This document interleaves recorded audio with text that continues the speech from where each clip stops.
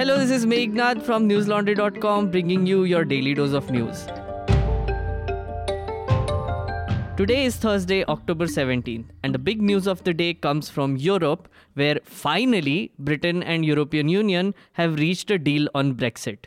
Britain and the European Union announced that they have struck an outline Brexit deal after days of intense seesaw negotiations. But the catch is that it must still be formally approved by the bloc and ratified by the European and UK parliaments. Technical negotiators struggled longest to fine-tune customs and sales tax regulations. These were necessary to manage trade in goods between Northern Ireland and Ireland, where UK and EU share their only land border. After months of gloom over the stalled Brexit process, European leaders had been making upbeat, chirpy noises this week. French President Emmanuel Macron said on Wednesday that, quote, "I want to believe that a deal is being finalized," unquote. While German Chancellor Angela Merkel said negotiations were in the final stretch. They were both proven right on Thursday.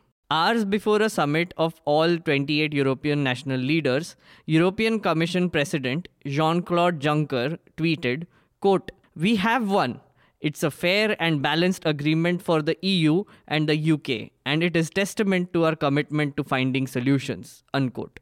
British Prime Minister Boris Johnson tweeted that the two sides had struck a great new deal and urged UK lawmakers to ratify it in a special session on Saturday. But there is still a complication.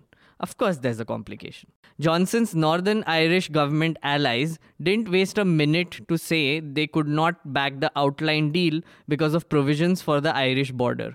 Customs and consent agreements are key to guaranteeing an open border between UK's Northern Ireland and the EU member Ireland. And that is now the main obstacle to a proper Brexit deal. Manmohan Singh said today that the current government is obsessed with trying to fix blame on its opponents instead of finding solutions. Manmohan Singh referred to the Punjab and Maharashtra cooperative bank crisis and said the BJP governments at the centre and Maharashtra were unwilling to adopt people-friendly policies. This was in response to Finance Minister Nirmala Sitharaman's comment blaming him and his UPA government for the current bank crisis. Singh said at a press conference, quote, "I have just seen the statements by Finance Minister Nirmala Sitharaman. I won't like to comment on that statement, but before one can fix the economy, one needs a correct diagnosis of its ailments and their causes. The government is obsessed with trying to fix blame on its opponent, thus it is unable to find a solution that will ensure revival of the economy," unquote. He also said, quote, "When I was in office, what happened did happen. There were some weaknesses. But you can't claim that the fault lies with the UPA always. You have been in office for 5 years. Mainly passing buck to UPA is not enough," unquote. The 2000 rupee note, which was brought into the system after demonetization to curb black money and hoarding, has now been completely stopped from printing. Why, you ask? Because it seems to be promoting the same problem which it was trying to solve. Finance Ministry officials responded to an RTI filed by the New Indian Express stating that not even a single note has been printed so far in this financial year.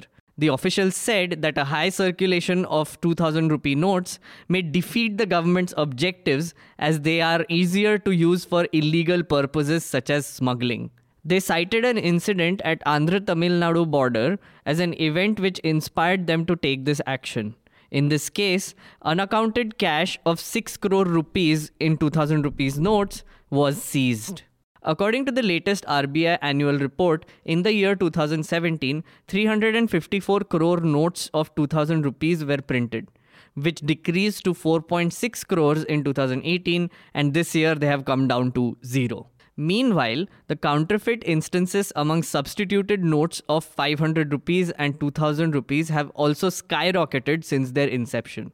Fake notes among the new design notes of 500 more than doubled with an increase of 121%, whereas those of 2000 rupees increased by 21.9% more than the last year.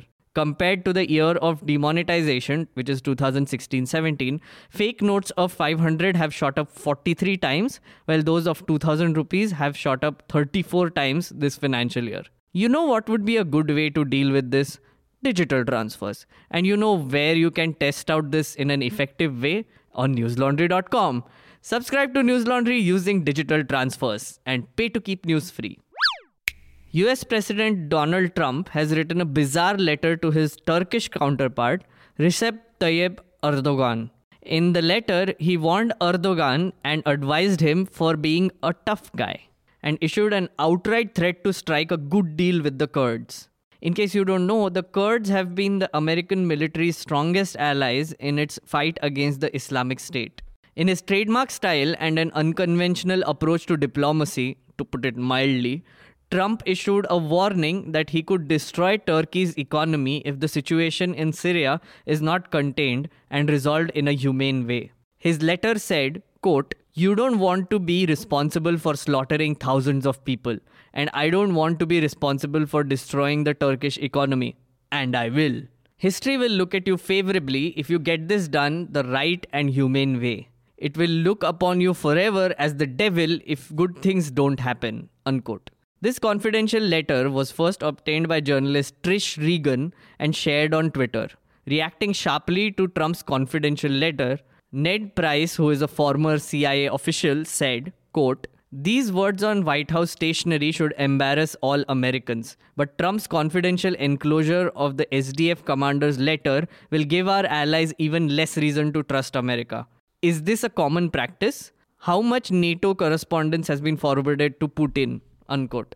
CNN Democratic Congressman Mike Quigley had this to say, quote, "I actually thought it was a prank, a joke, that it couldn't possibly come from the Oval Office. It sounds like the President of the United States, in some sort of momentary lapse, just dictated angrily whatever was on top of his head." Unquote. And now for some stuff from newslaundry.com, which you should definitely check out. Our journalist Pratik Goyal is out and about in Maharashtra reporting on the elections. Check out his pieces on our website, including the latest one, which is a definitive profile of NCP boss man Sharad Pawar. Pratik writes, quote, "His is a political journey marred by controversy, ranging from alleged connections to underworld don Dawood Ibrahim to his involvement in the Lavasa land scam." Unquote. Trust me when I say this, the powerful man has led quite a powerful life. Get it? Do read all about it. And don't forget to subscribe to newslaundry.com. Go to our website, click on the red subscribe button on the top right, and then choose your subscription pack. You can either become a disruptor or a game changer. The lowest subscription amount is a mere 300 rupees. That's less than half a plate of tandoori chicken, I've been told. That's all the news I have for you today. Have a great day or a good night, depending on where you're listening from. See you tomorrow. All the News Laundry podcasts are available on Stitcher, iTunes, and any other podcast platform. Please subscribe to News Laundry. Help us keep news independent. To catch all our podcasts on news, pop culture, current affairs, and sport, visit newslaundry.com. Follow us on Facebook, Twitter, and Instagram, and subscribe to our YouTube channel.